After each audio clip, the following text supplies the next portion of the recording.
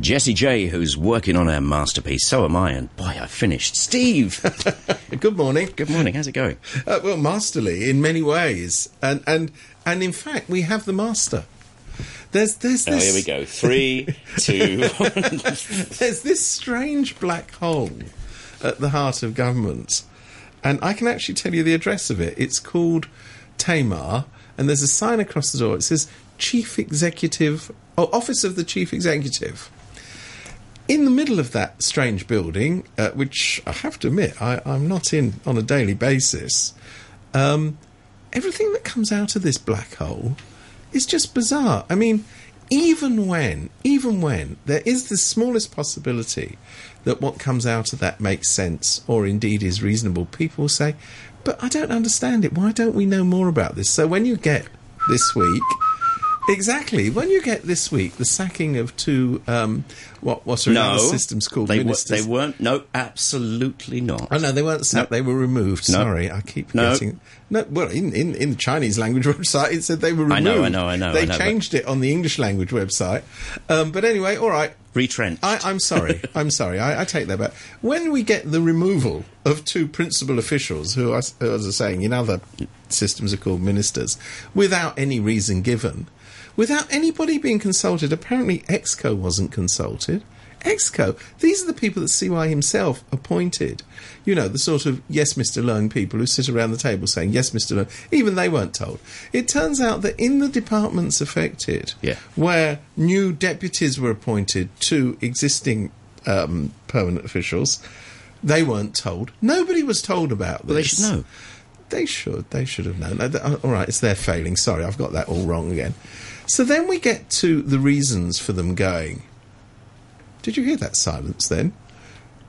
Yeah. I mean, normally what happens is, you know, they have family reasons. Press conference with all of them standing in a row. And they go, you know, I stubbed my toenail on Thursday and therefore I had to go to the hospital and therefore I need a new job. I mean, even when C.H. Tung, of course he wasn't, was he removed, replaced or resigned? I can't remember. Leg hurt.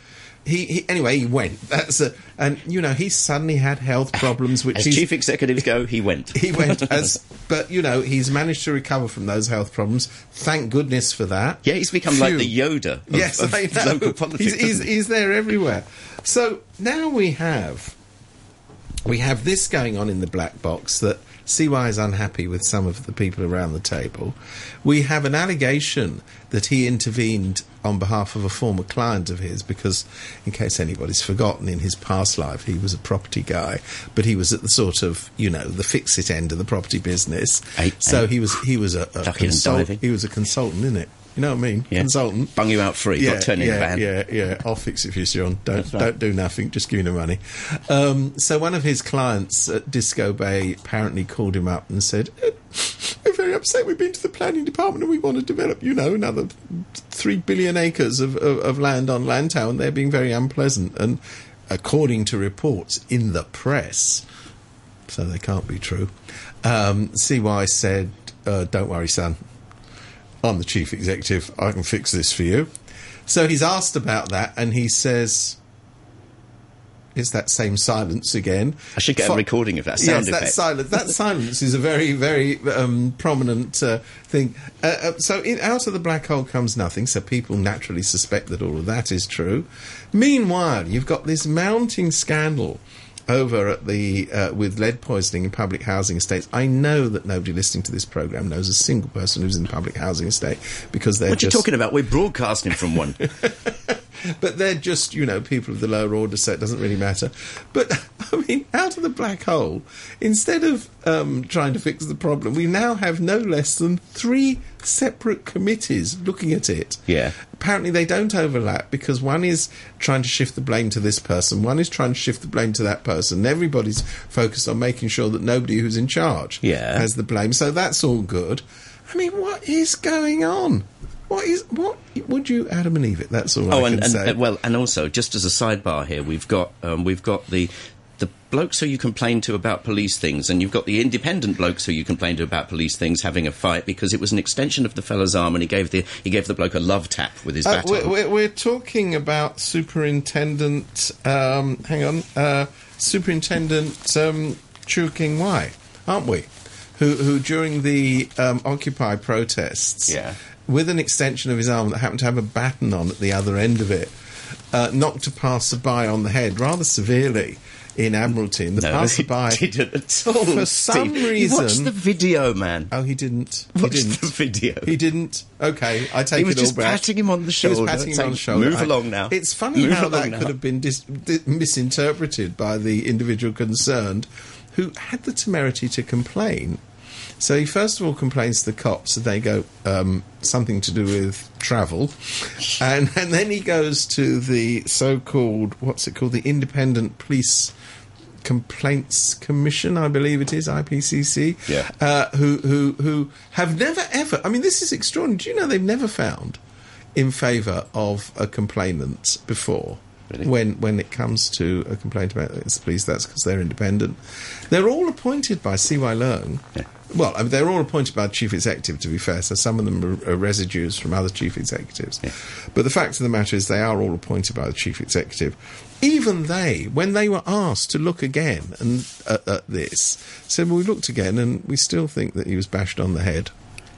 This is brilliant, though. Can you imagine the conversation, Steve? Because today's the fellow's last day. But, you imagine, in he goes to talk to the police commissioner, and he says, Mr. Chu, you're a bigot. Yes, sir. I'm sending you to the Special Duties Unit. Thank you, sir.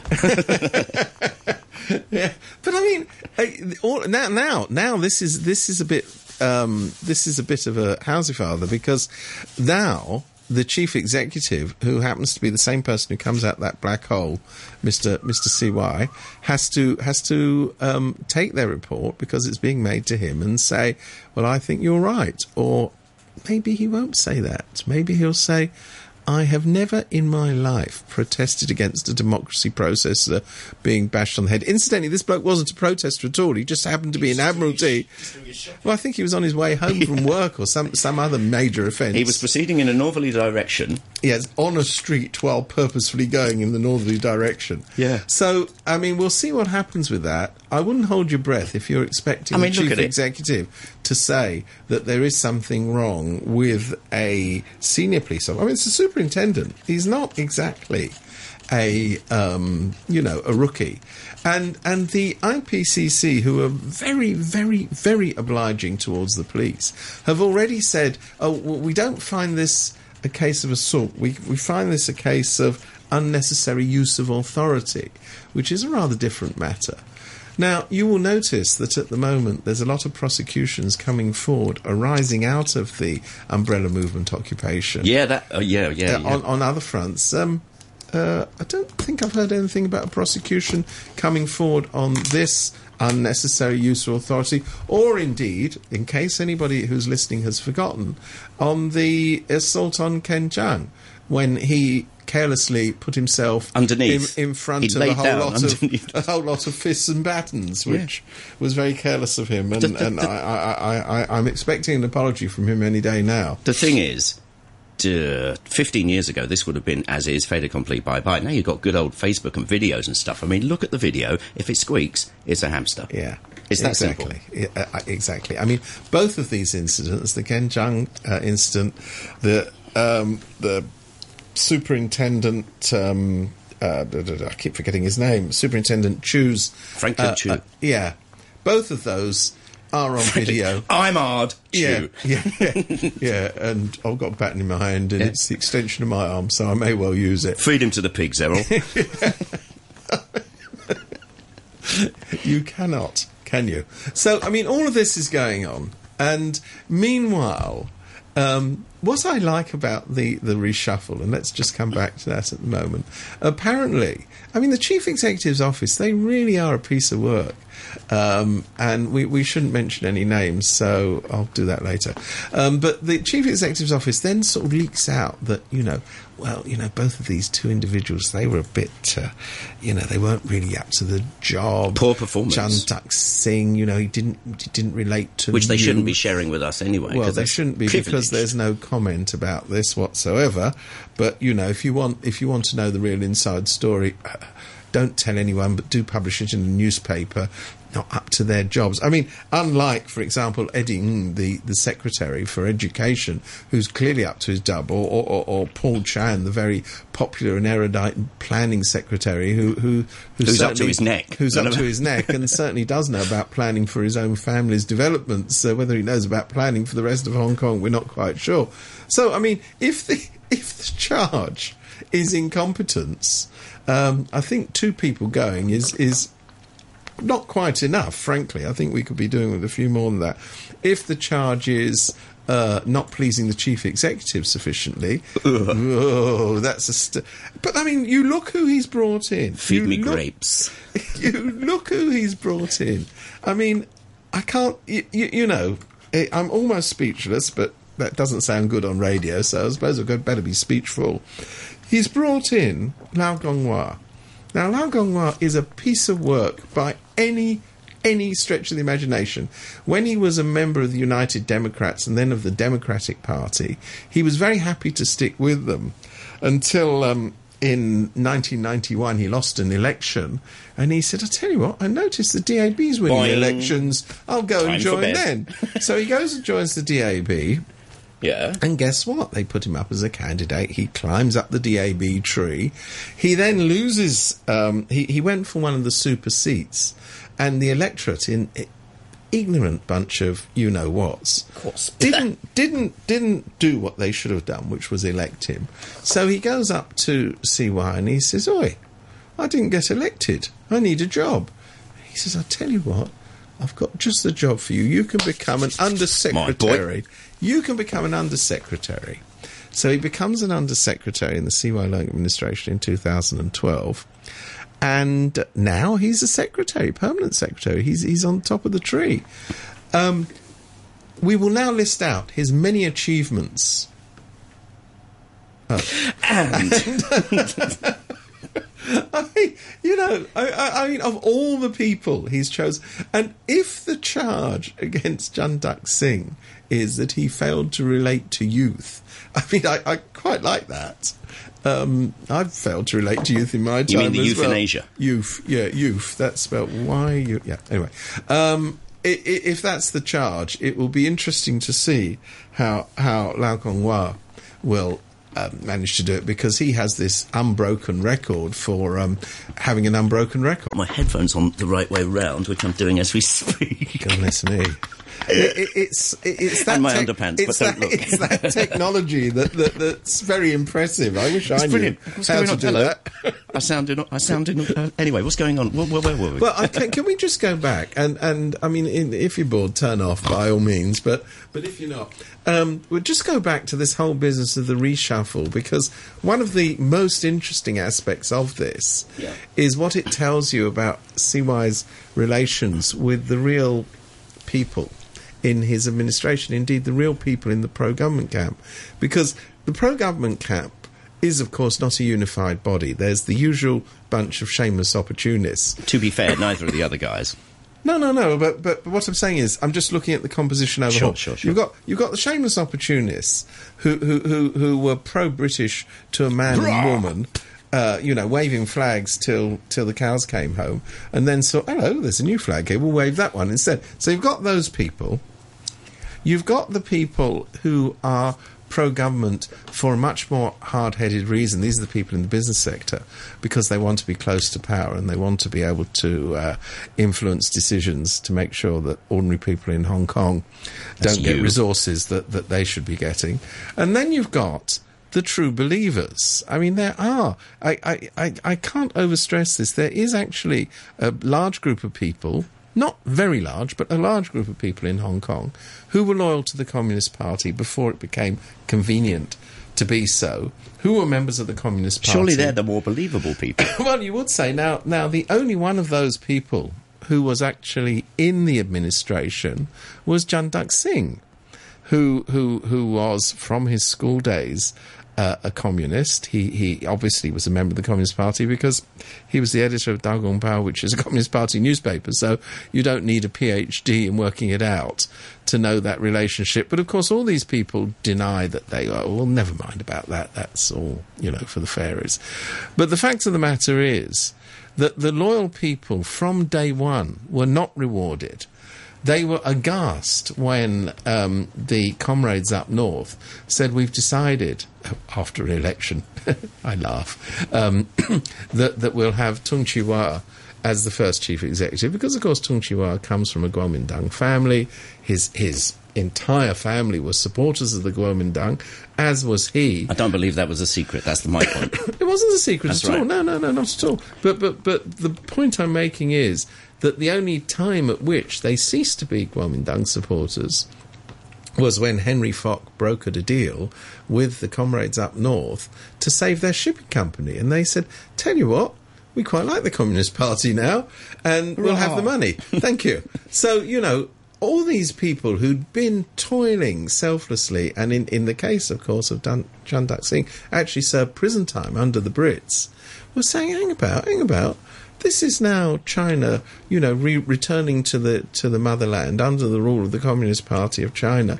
How come we're out in the cold? And they were told, you wait, don't worry. We'll see you right.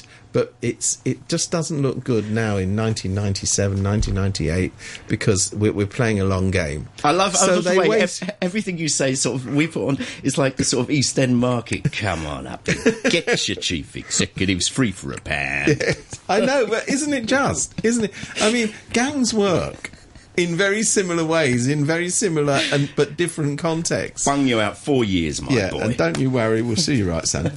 So that's what they were told. They were going to be seen right, and they waited patiently, and then they were absolutely appalled because the second chief executive, the one who came in to replace Tung Chee-hwa, was this well-known colonial retread with a knight, Donald Jung, Sir Donald, who, incidentally, you can't be Sir Donald unless you've got a British passport. Anyway, we're supposed to not know any of this stuff because we're all supposed to not know anything. And they said, what?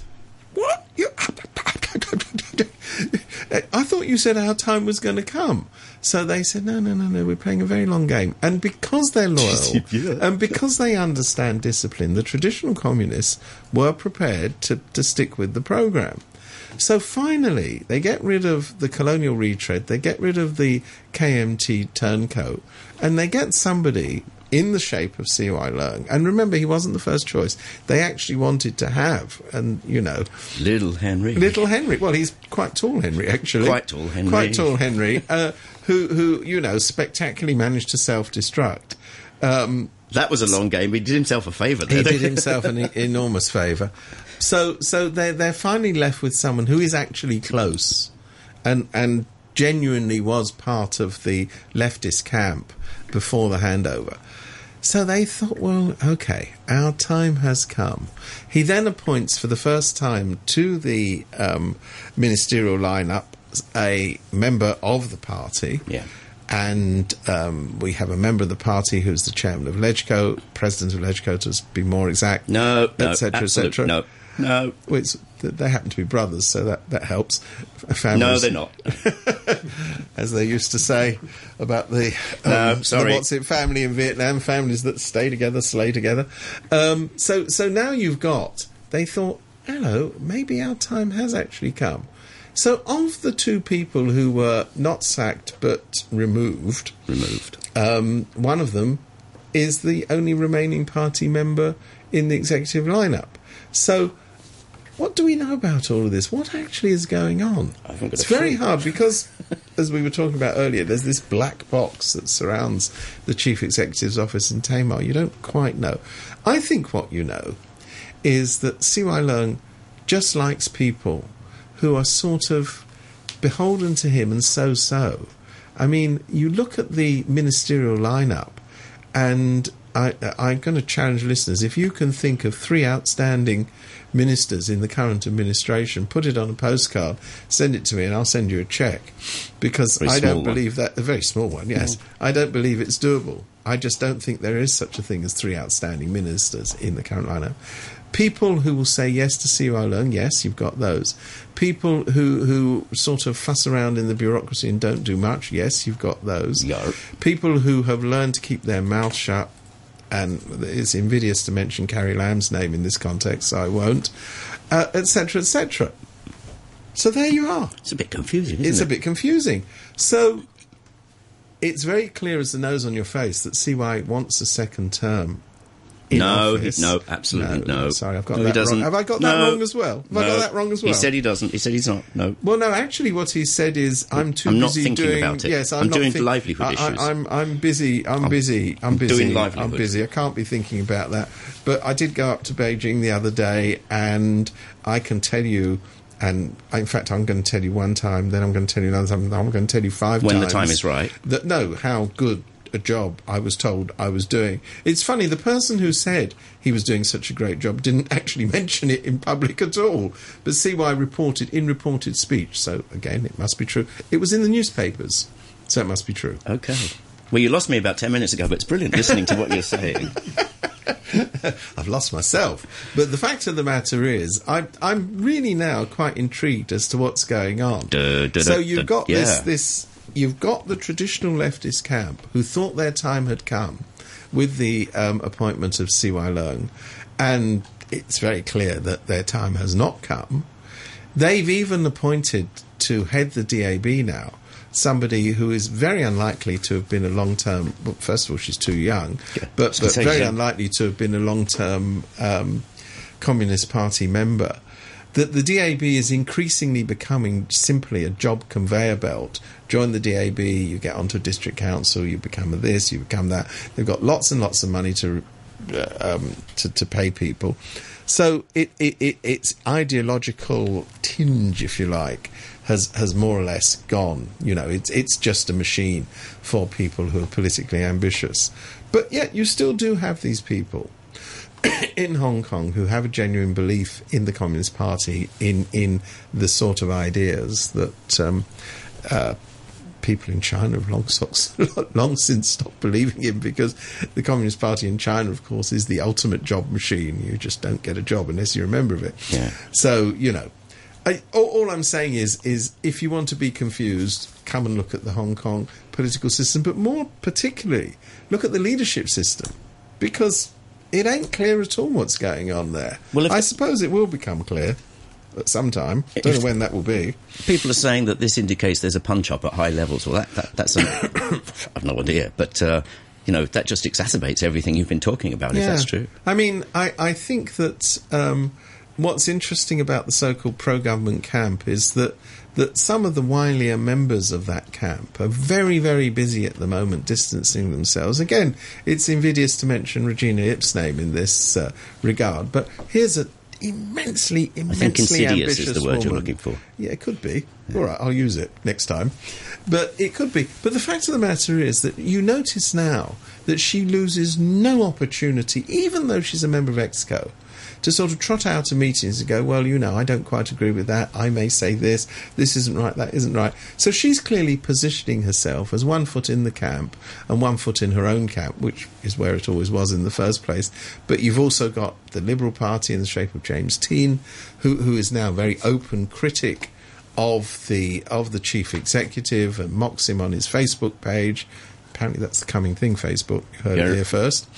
And you've got other people in the so-called pro-government camp who are going, yes, we fully support CY Leung, and then there's a but. And there's lots of that going on at the moment. Yeah. The only people who maintain discipline, and they do, because they don't publicly criticise him, is the DAB. But let's see how long that lasts, when their own people are being treated so shabbily. And Lau Kong-wah, I know, is a member of the DAB and has been promoted, but nobody seriously believes that he has any ideological views whatsoever. Time for a listener feedback moment. Good God. Angie, she says the ICAC security have been acting weird too, as at the back of the ICAC building we have a dog park. The dog park is run by the LTSD, but that doesn't stop the ICAC guys walking and checking on us doggy folk every 30 minutes. That's it then. That is a bit weird. That's all. That's it. What are they doing with the dogs? They're hounding them. Or can we... Oh, no. Stop. Oh, no. Time to go. Bye, Steve.